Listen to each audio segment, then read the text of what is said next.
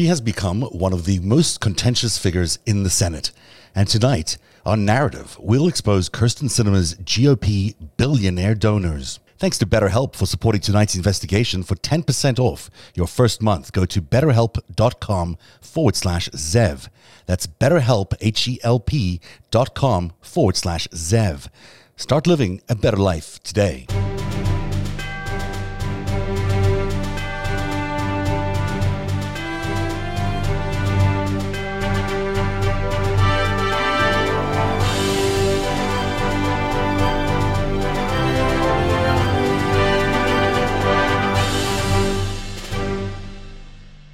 Hello, everybody, and welcome to Narrative Live on a Wednesday evening. It's so good to be with you on Twitter and YouTube. And of course, it's good to have a great conversation tonight as we've been advertising with Laurie Roberts, who's from the Arizona Republic, the great publication. And also the website is called AZ Central. Is that right? azcentral.com. There you go. Laurie, thank you so much for being here. We're really excited to talk to you about all things Arizona because there is so much going on. We're going to touch a little bit about Sinema, of course, because we have to talk about Kyrsten Sinema and this incredible amount of funding she seems to be getting from these GOP funders. But we'll also be talking a lot about other things going in Arizona because it seems to me that Arizona is the new Florida. Every bit of news seems to come out of there. What's going on? How come the state is so topsy-turvy these days? Our state model is you can't spell crazy without AZ. And that has been the case for a long time. I mean, we have a state that is roughly a third Republican, independent, and Democratic. But the Republicans have the grip on control at the statewide level. And you wouldn't know that 2/3 of the state are not Republicans. And even within the Republican Party, there are plenty of people who haven't lost their minds and joined in the hero worship of one particular individual. Yeah. It does seem to me like the system in many of these states have just been rigged towards Republicans. And it's not only just Republicans, it's sort of the loonier parts of the Republican spectrum. It's sort of the real outliers who seem to be taking large roles. And we see it especially in Arizona, where there's been these wacky audits and so much else. Well, the Republican Party here is in the grip of the far right, who has long been a Trump ally and fan, ran for Congress or for the Senate several times herself and has never managed to win. But she pretty much controls the party in Arizona and the tone of politics in this state. When you are wandering around the streets of Phoenix or wherever you are, do you feel like there's a sense of people sort of having complacency around politics, or are people still fighting to fix the system? I think that, everybody's at each other's throats over everything anymore, whether it's the attacks on the schools, whether it's the budget, of course, we're still stuck in the time warp of November 3rd, 2020. We're still auditing an election. It's an audit that never ends, even though the auditors have concluded that there was no evidence of fraud. That hasn't slowed them down a bit. So you have a lot of people who are at each other's throats. You have a lot of other people who are just completely turned off and don't want to hear about it. And of course, those are the people who will, assuming that they vote this year, will decide the election. Right. Assuming they vote. Assuming they vote. And that's because there's not any, is there enough Democratic opposition there? Are there enough, is there enough people running for office in Arizona to really take on the Republicans? Or is it just lost cause? Sure. There's plenty of people running, but Republicans will traditionally in a midterm election already have a 3 to 4 to 5% party advantage simply because of turnout. They turn out and they turn out big, whereas Democrats historically have not as much. They've put more energy and effort into that in the last few years. And certainly the prospect of Donald Trump brought them out in droves in 2020. And so we'll see in 2022 if they can muster that kind of thing again. We have a governor's race, a huge Senate race. So lots of reasons for people to tune in and to turn out for the elections. Absolutely. It's going to be an interesting year. Gal Suburban is one of our regulars here on the show. She'll be joining us in just a few minutes. But before we get there, I wanted to tell everyone about the story that caught everyone's attention. It was a tweet that I sent out yesterday, was retweeted many, many times. I think 7,000 views or something like that, or likes on this thing, maybe 145,000 views to be accurate. This is the story all about Kyrsten Sinema and Joe Manchin's about face and how it may have happened thanks to some Republican donors. Let's take a look. Yesterday, I posted a tweet that went viral. Maybe you saw it. It read something like this. Some of the millions of dollars newly deposited into Kyrsten Sinema and Joe Manchin's campaign coffers are being steered there by Jeff Miller, Kevin McCarthy's chief bankroller, and formerly Rick Perry's top political aide. Of course, it's highly unconventional for two Democratic senators to be getting big checks from across the aisle, but occasionally it does happen. But the timing and the circumstances of this cross-party donation really leaves one wondering if the two so-called moderate Democrats decided to block the voters' rights bill and block the Build Back Better plan because of their newfound support from some GOP moneyed men. Both Manchin and Sinema traveled to Dallas for separate fundraisers at the home of Texas billionaire Brent Ryan. He's a tax consultant. He's obviously a very good tax consultant because he lives in this very large $18 million home, one of the most expensive homes in Dallas. It's also where a lot of political deal making happens in Texas. This is the home where all the schmoozing gets done with the politicians. A lot of you have been asking me what the source of my reporting is, and it comes from the Associated Press. Brent Ryan, a Republican donor who hosted Mr. Manchin and Ms. Sinema for separate fundraisers at his Dallas mansion. Ryan also told the New York Times that Manchin and Sinema were out of step with their party, but that he tended to believe that they're in the right. Well, of course he does. He supports the other party. Ryan had never donated to Sinema before, but he did donate $1,000 to Manchin in 2018. But other than that, one donation to Manchin in 2018, there's no indication that he's ever supported Democrats before. In fact, his flirtation with Democrats this time is very, very new indeed. Ryan is, of course, very close to Republicans, including former President Donald Trump, whom he advised on tax policy during the 2016 campaign. It's fair. He owns a tax firm. Of course, he'd consulted tax issues. But there's also a pattern when you study Ryan's history.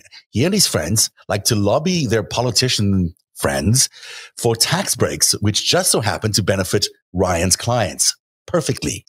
One of the partners in Mr. Ryan's tax consulting firm is this gentleman named Jeff Miller, a corporate lobbyist and a close political advisor to Representative Kevin McCarthy of California, the House Republican leader. You may also recall Rick Perry's ill-fated run for the presidency in 2012. You can't forget that one, of course, in which Perry, among other things, called for the elimination of the Department of Energy and the Education Department. Well, it was Jeff Miller who picked up the pieces after that disastrous campaign and pulled Rick Perry back together. He engineered Rick Perry's recovery from being literally a punchline to a potential frontline candidate in 2016. But Perry is not the sharpest knife in the drawer. We all know that. But it doesn't matter because Rick Perry, everyone thought, could fundraise like nobody's business. Well, what that really meant is that his chief strategist, Jeff Miller, could fundraise like nobody's business. Where does Miller get all his money from? Well, his rich friends, of course, some opaque interest groups we can't identify, and some dark money funders we can't identify either. When there's funny money, there's always a pattern. And in this case, it's really interesting. Miller does this quite a bit, and he did it particularly when he worked for Rick Perry at the department that Rick Perry wanted to abolish, the very Department of Energy. Now, of course, when Perry was the Secretary of Energy, Miller worked for him at the Department of Energy as his advisor. He also at the same time ran a lobbying firm while also fundraising for Donald Trump. No conflicts of interest there. In addition to being Perry's benefactor or bagman, Miller has also known Kevin McCarthy for 30 years. So this is not a new friendship that he just made with Kevin McCarthy. Kevin McCarthy has been a project, and he's now an advisor to the wannabe speaker. Miller is also very close to another wannabe, this time potentially for president, Donald Trump Jr. Mr. Ryan and his associates gave Ms. Sinema $80,000 for her campaign and more than $115,000 to Mr. Manchin's. But we don't know who else was there. So we don't know if she got funding from other big spenders in the GOP world that we're not able to piece together as coming from Ryan's circle. The $2.6 million raised by Ms. Sinema's campaign this year through the first 9 months, really, till September, was 2.5 times as much as she raised in the same period last year. And Mr. Manchin, $3.3 million raised is 14 times as much as the whole he brought into his campaign through September last year. So that's an interesting story, isn't it, Lori? I mean, you're looking at someone who's potentially cast herself as a progressive, going down to Texas and dipping into some oil money for really no apparent reason this year. She's not even up for re-election for another 4 years. So what do you think is going on here? Well, I wouldn't call Kyrsten Sinema a progressive. That is certainly her background. Back 20 years ago, she was a member of the Green Party, an activist who would put on a tutu and lead anti-war protests. She, though, learned that in the state of Arizona, if you want to move up the political food chain, you're not going to do it by being a bomb thrower from the left. You've got to come to the middle. So that became Kyrsten Sinema's brand, is I'm a centrist. I'm not really a Democrat. I'm not really a Republican. I'm not beholden to anybody. I'm just going to vote what's good for my constituents, by which she means I'm just going to vote for what's good for me. In other words, to get me reelected. Yeah. So it shouldn't have been a shock to Democrats that Kyrsten Sinema wasn't going to go with them on ending the filibuster. She was never going to do that.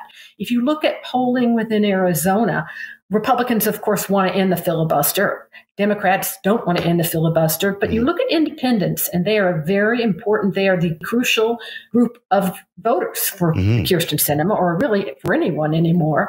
Yeah. And they are of mixed views on the filibuster.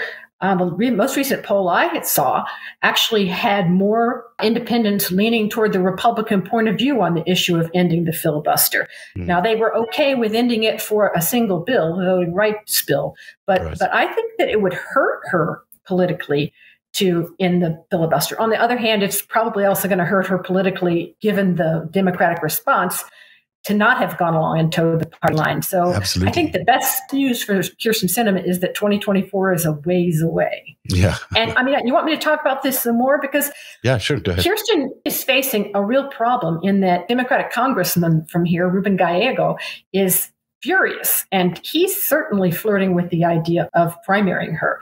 To primary a sitting senator is almost an unheard of thing. And yet that's how mad Democrats are here.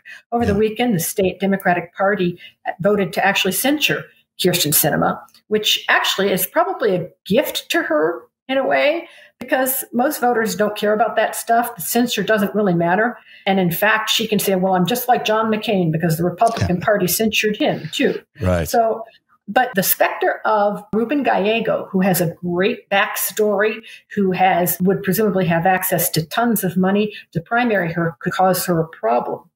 The problem, of course, for Democrats is that, and polling shows that at this point, if the election were today, Gallego would overwhelmingly defeat Sinema. The problem then becomes, who is the Republican candidate? If it is a crazy far right winger, well, then sure, Ruben Gallego might have a chance of winning. If the Republicans regain some sanity between now and 2024 and put up an establishment sort of conservative Republican who actually gets back to talking ideology and ideas, Ruben Gallego could have a real problem, because this state is just not quite as purple as it needs to be for someone from the far left or from the progressive side of the party to win a statewide race in this state. It's just not there yet. It'll get there. Demographics are not the Republicans' friends. But will it get there by 2024? I heard there's 140,000 new voters just coming of age, Latino voters mostly coming of age in just in the next 2 years, or maybe even this year. Right. So it's going to really change the dynamics there. Gal Suburban is with us just by voice. But Gal, you there? Can you hear us? Yep, I'm here. Hi. Hi. You saw the story I just ran, and I know you ran a thread on this yesterday on Twitter. What do you make of this Jeff Miller character and his relationship with Mr. Ryan, and then also with Sinema? Yeah, it's really interesting. I was kind of digging into it, like you said last night, and he's kind of mobby looking. This guy, Jeff Miller, he seems to be able to, have access to a lot of money and a lot of people, but it looks like he is closely related to Ryan LLC, or he's the, I want to say maybe vice president, which, yeah. And I looked at the Ryan PAC. It's a campaign finance political action committee that they have. And consistently, they had been contributing only to Republicans until this last cycle. So it's really interesting how the Ryan PAC itself completely shifted parties where they're contributing their money. Yeah, it's interesting that it was, I think, in the summer that Manchin went, and towards September, that Sinema went for their own separate fundraisers at Ryan's very fabulous mansion there in Dallas. That seems to me like a, convenient switch over. It doesn't seem to me like he's a genuine Democrat. He's just there to grease their palms. And they obviously went and gladly took the money. Yeah. And it looks like Miller and McCarthy go pretty far back, like you had said. I mean, 30 years. I've got a quote here from the Washington Examiner that Miller said McCarthy taught him how to dress. Yes, sir. I mean, so they're buddies, Yeah, I mean, I think he was very new in politics and was something to do with his shoes or his shirt or something like that. So when you look at the prognosis next year, Lori, this year, what do you think is going to happen in Arizona in terms of the actual elections that are running this year? Oh, boy. We got two hot ones. You have Senator Mark Kelly has to stand for re-election, having just been elected in 2012 because that was to finish out the end of John McCain's term. Now he's got to run for his own term. Republicans have the long knives out for him. There are, I think, 3 candidates all gunning for Donald Trump's endorsement, desperate to get it. One of them is the Attorney General of the state, who interestingly is under pressure to bring indictments as a result of the fraud that nobody can find in last year or I was going to ask you about that election. Because it seems that Arizona is the only state that hasn't really done anything. In fact, there's no indictments around these fraudulent electors, and there's no indictment around. Nobody can find the fraud. It doesn't seem to matter. But I mean, as you well know, if you've been paying attention, the cyber ninjas swooped into Arizona to do the basically Trump supporter funded audit of the 2020 election. Ballots spinning on Lazy Susans and 5G photographs, and they did everything but proctology exams on these ballots. And in the end, they found no evidence of any widespread fraud. They did find what they called anomalies, but they even said, well, it could be that the county can explain these to us. Maybe we just don't understand, or maybe there's just something that's not apparent to us. Well, there was a lot that wasn't apparent to the ninjas because the ninjas had never done an election audit, had never been involved with elections, don't have a clue how to judge what's going on. So the county spent 3 months going through their report of all these anomalies, and they came up with, of the 70, I think there were 75 conclusion anomalies that the cyber ninjas found. The county debunked in great detail 74 of the 75, but they did acknowledge, they did find 87 votes that were problematic. There were 50 votes, a scan that a county worker accidentally scanned twice, and so the votes were counted twice. And then there were 37 votes that were questionable, either dead people voting or people that voted twice in maybe different counties. Now that is 87 votes out of 2.1 million cast, which is an incredibly That's a pretty good election, right? Number. That's a pretty darn good election when you consider there's always going to be human error. So the problem is that the Trump contingent of the Republican Party never missed a beat on screaming, stop the steal, and there's fraud, there's fraud, there's fraud. They're continuing to do it, and they just outright lying about what was found in that audit.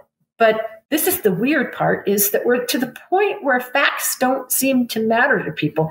I get notes all the time from people saying, you're lying when you say there was no fraud. There was this and this and this. I just heard it from Mark Fincham, he's a Trump-endorsed candidate who's running to be our Secretary of State so that he can be in charge of our elections in the future. And from Carrie Lake, a Trump-endorsed candidate for governor, who just flatly says the election was stolen, despite the fact that everything she throws out there has been debunked, explained with proof. But facts don't matter anymore because that contingent of the party doesn't believe them. So how can you have a conversation with people, a reasonable conversation, if we can't even agree on a set of facts? And that's the problem in this state. So it's going to be a wild election. I didn't really talk about the governor's race.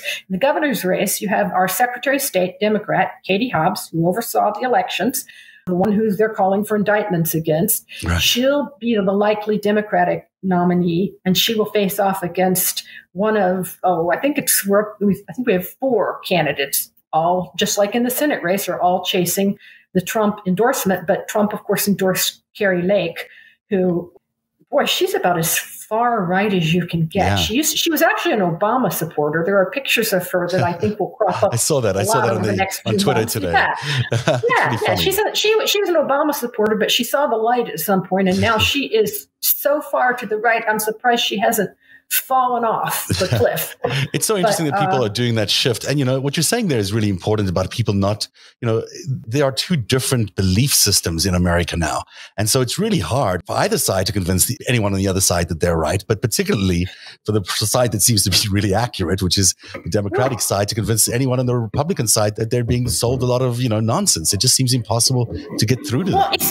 I will say that it's also tough for traditional business conservative Republicans right now, because if they don't go far to the right, if they don't start running down to the border to pose in front of it and hopefully get a brown person behind you walking by, if they don't talk about a stolen election, if they don't do these things, if they don't talk about critical race theory in the schools, even though it's not being taught in the schools, then they have no chance in a primary. That's just where the electorate is right now. Exactly. So that's why it's a problem for that party, because it's going to hurt them in the short term, because I don't think that those people can win statewide elections unless the Democrats just shoot themselves in the foot, which is also, by the way, is not popular.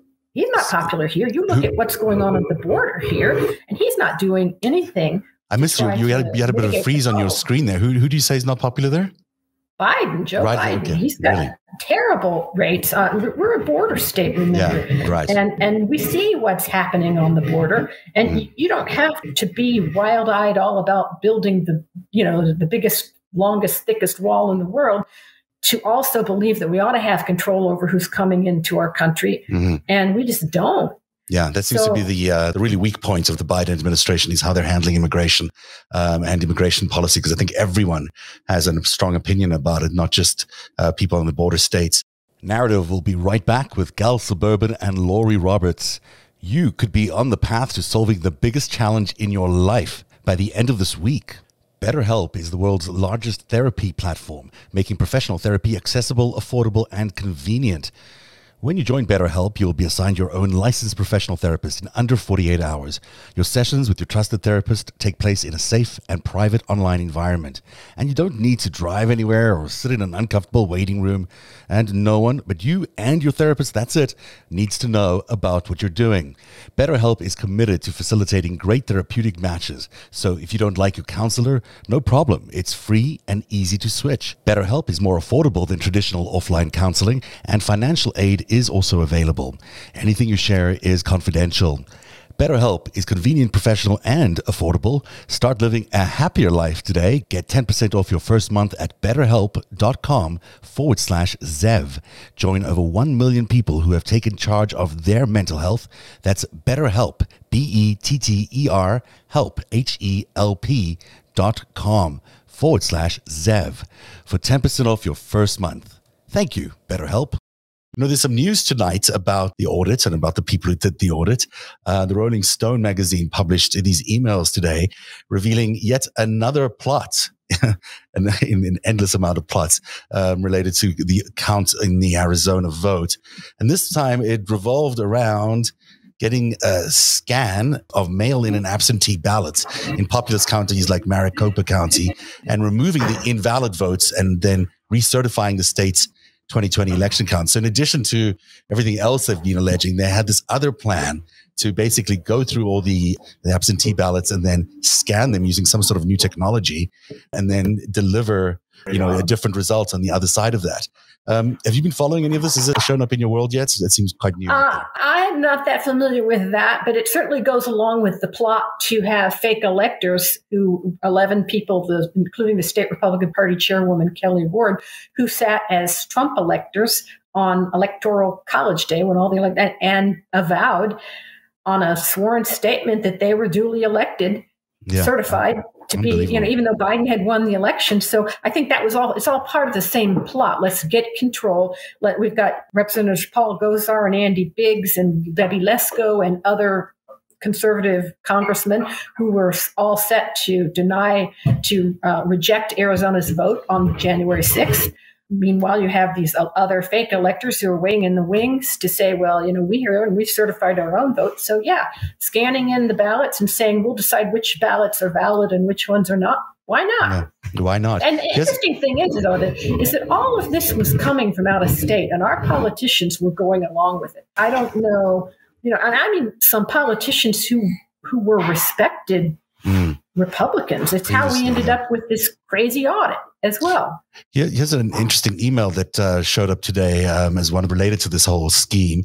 And this actually was written, if I'm not mistaken, by Phil Waldron, who, I don't know if you're aware of him. He was up there a lot, actually. Yes, I think he's the guy with the PowerPoint who helped come up with this PowerPoint presentation about how they were going to overthrow the elections. Well, this email from him, so it's to Gunny, who's Senator Borelli.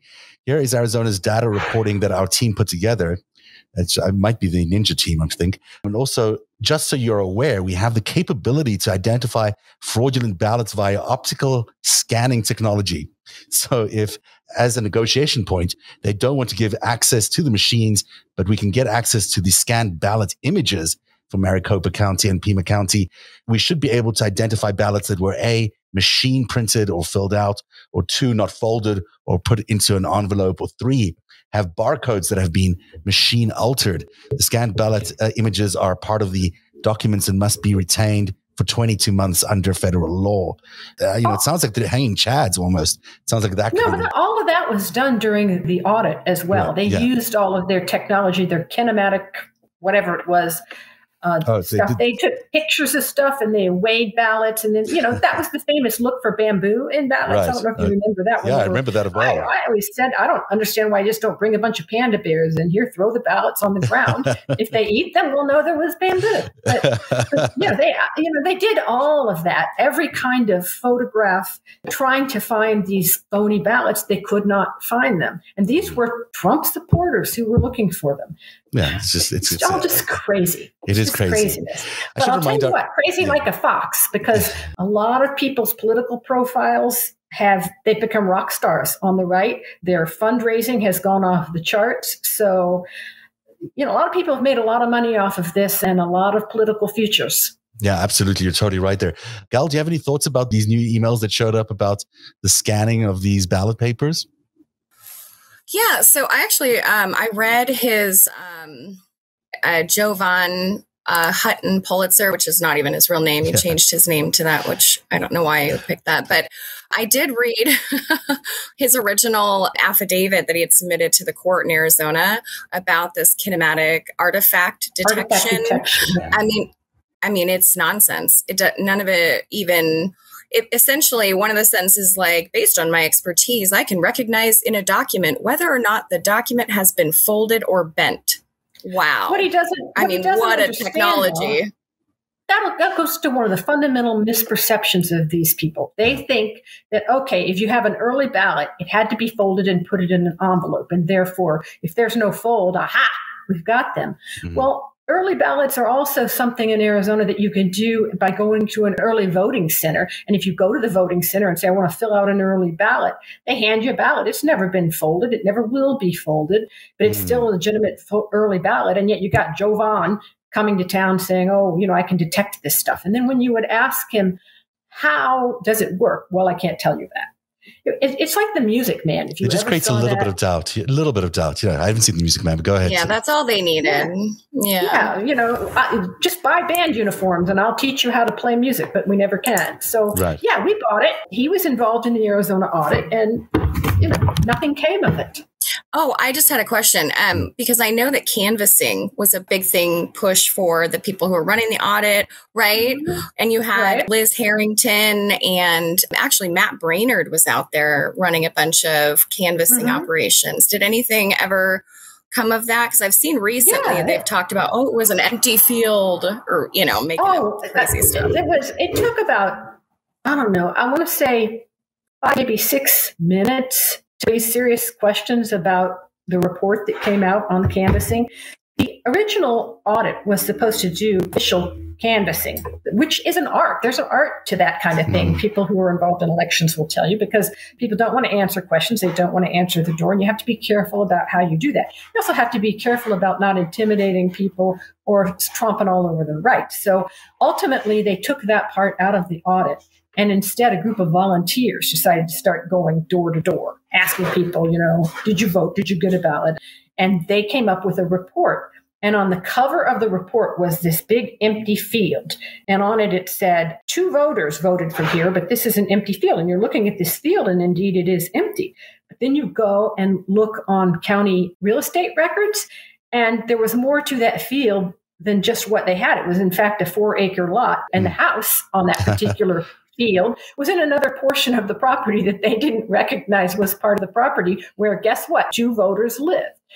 So then they said, well, we'll change the cover of our report. And they came up with a location in another suburb of Tempe, saying, this is a vacant lot, and yet it says somebody voted from here.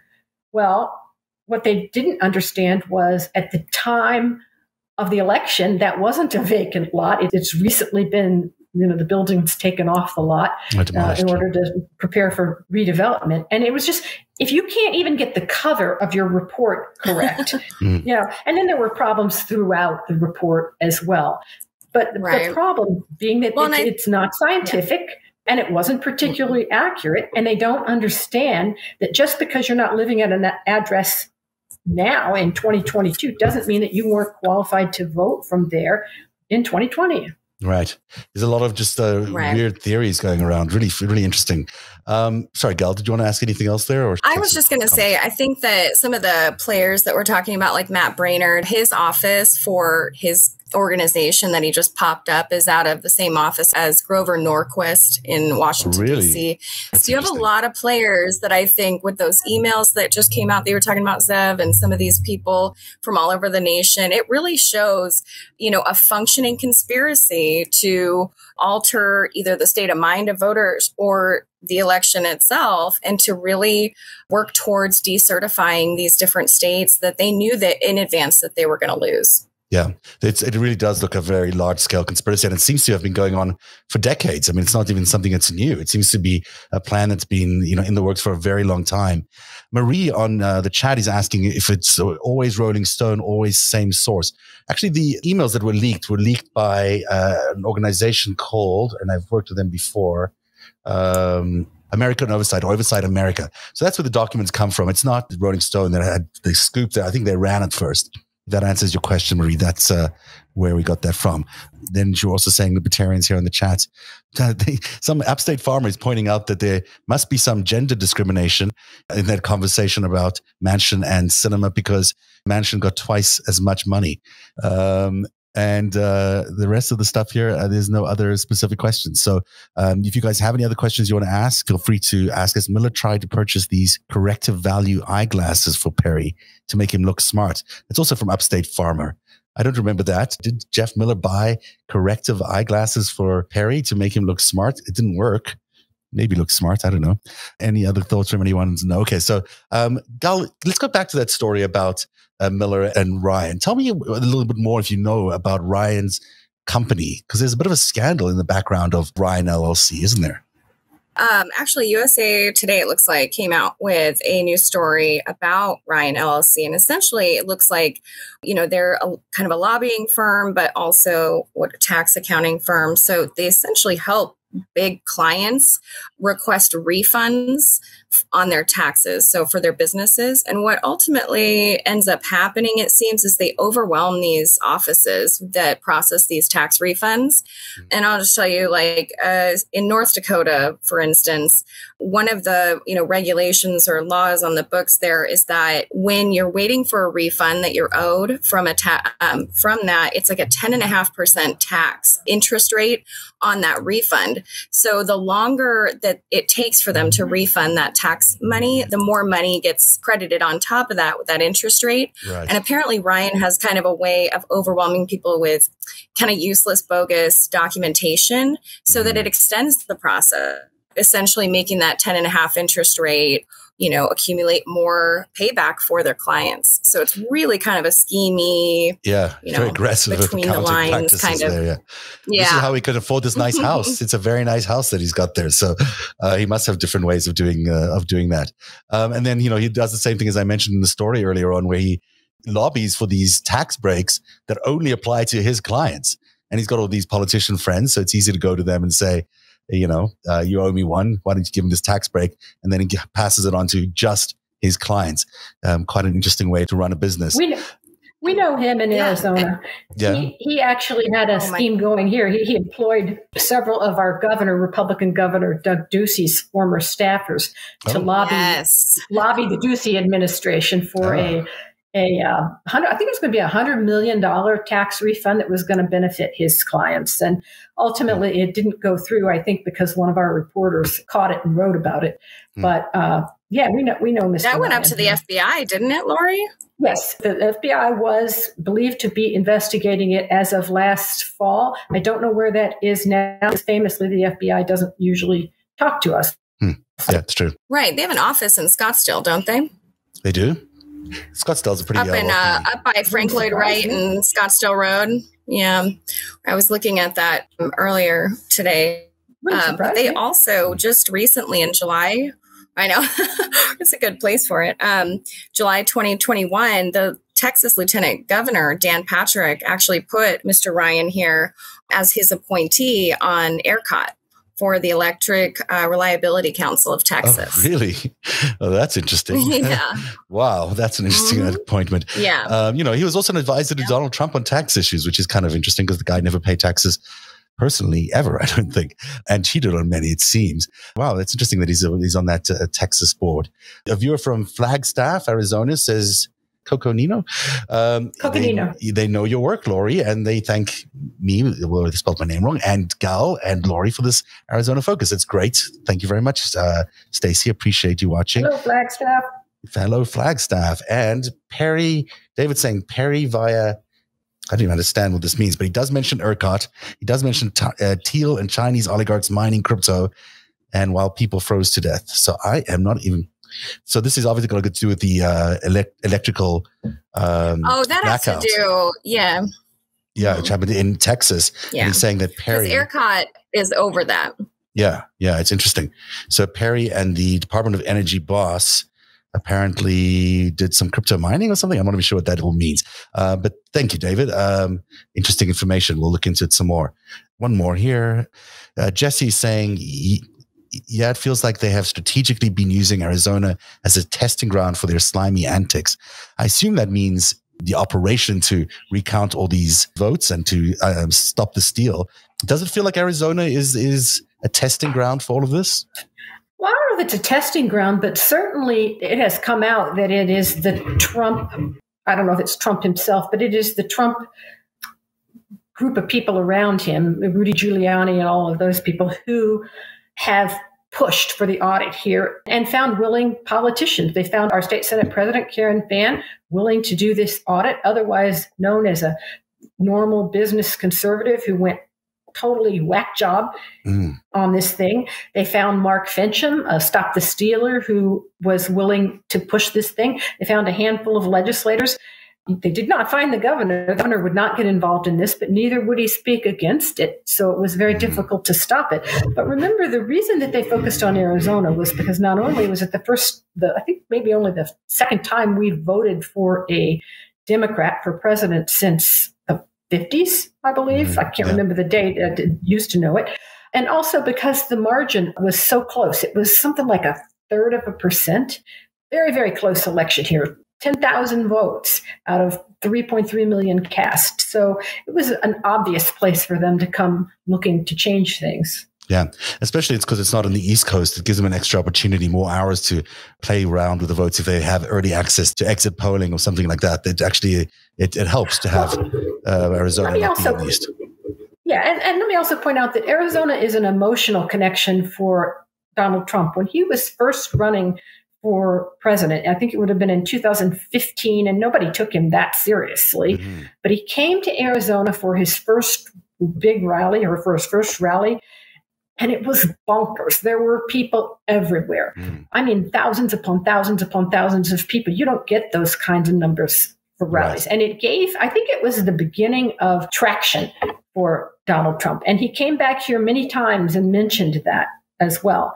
And the fact that he did so well in a state that John McCain represented. And of course, you know the history between John McCain and Donald Trump. So Arizona is a very important touchstone for him. So it was a natural place for them to focus on, I think. Interesting. You ran a story today under your byline that about the school budgets and the legislators spending a lot more time focusing on banning books than on fixing the budget issues around the schools. And it seems to be an issue that's following everyone in every state because the schools are being targeted by the GOP as a real stomping ground for this year's elections.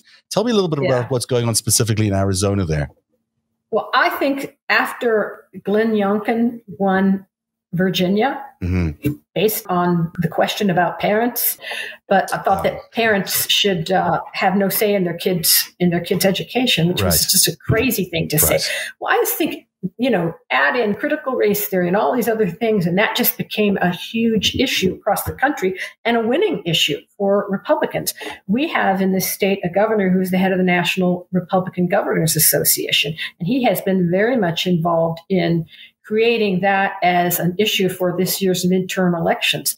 And so, they're all over schools here. There is talk about making our nonpartisan school board elections partisan, which would mean you'd have to have Republican and Democratic primaries. Really? There are bills. That's Florida. It's like in Florida. Yeah, exactly. It's very similar to what they're doing in Florida.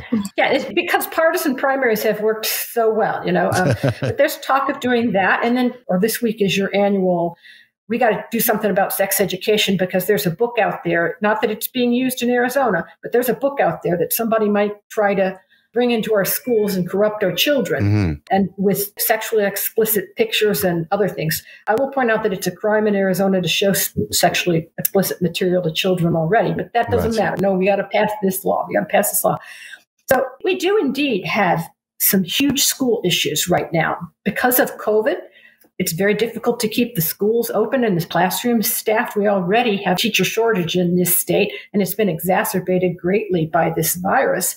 They're having such a hard time keeping teachers in classrooms that the state school board this week had to pass an emergency rule that says anyone who has a GED or a high school diploma can now teach in our schools as a substitute up to 2 years. We already had the rule that they could teach for a short period of time. Now they can teach your child for up to 2 years. So that's a big issue in Arizona. We have another big issue in that we have a spending limit that schools can only spend so much money and then they can't spend anymore. It was put in the Constitution in 1980, and it's a pretty antiquated formula, but it exists. And so in recent years, it's often been waived so that schools could continue to spend the money that they've been appropriated. Right. This year, however, if they don't do something, the schools are going to bump up against that spending limit on April 1st and have to cut a massive amount of money from their budgets because there's only like a month and a half left in the school year. We're talking about massive teacher layoffs, school closures, all kinds of terrible things happening to our schools. And our legislators are debating whether to ban books. It's anything to gaslight the parents, and it seems to get mostly moms, to vote for Republicans in November. I mean, that seems to be the strategy, and it seems to be very intentional.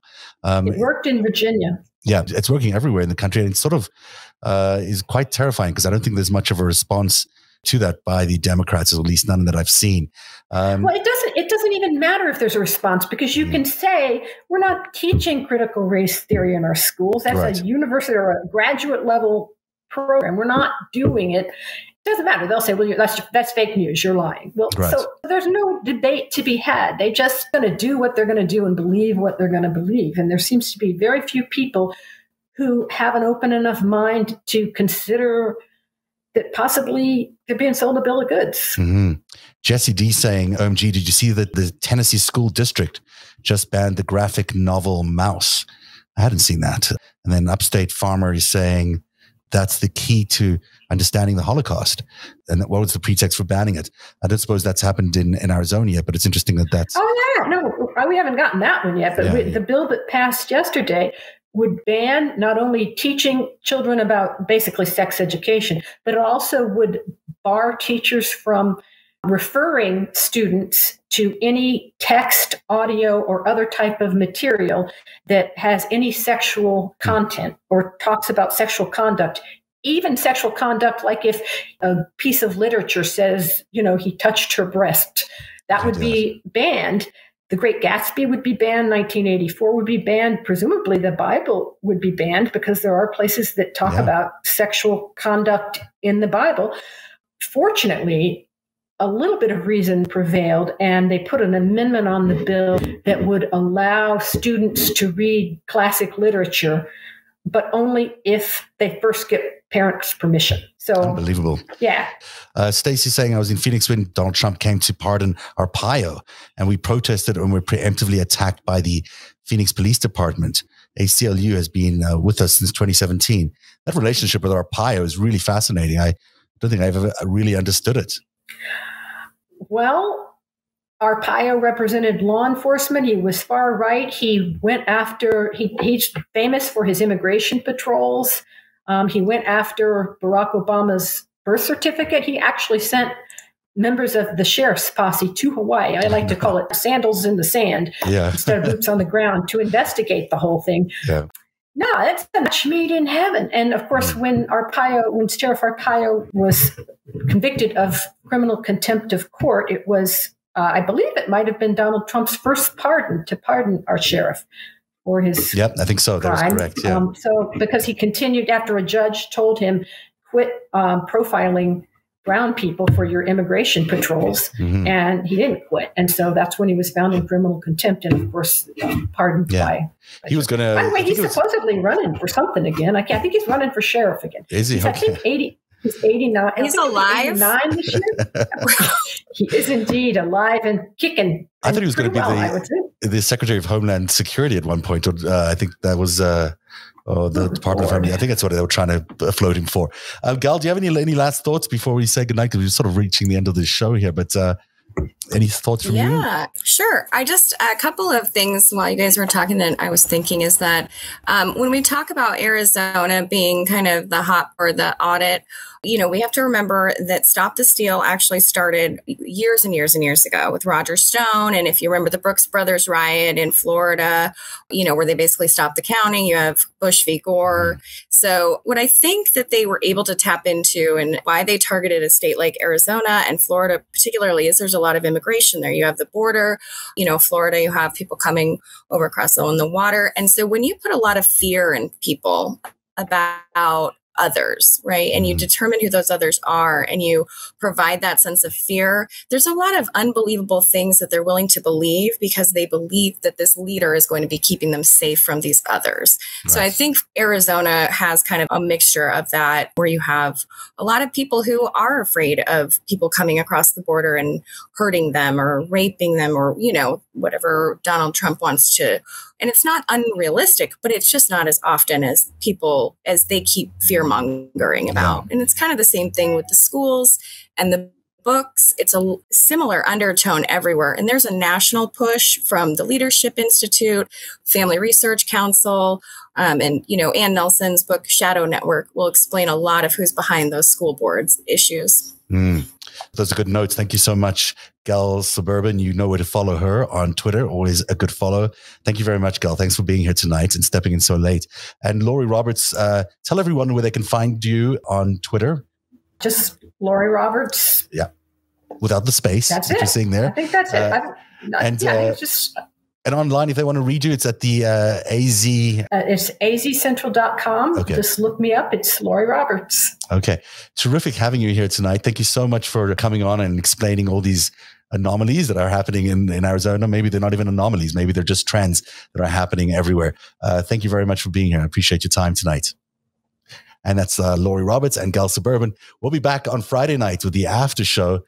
Thank you for being here tonight on Narrative. Good night, everybody. Narrative is made possible by viewers like you. Join today and support truly independent journalism at patreon.com/narrative. That's patreon.com/narrative.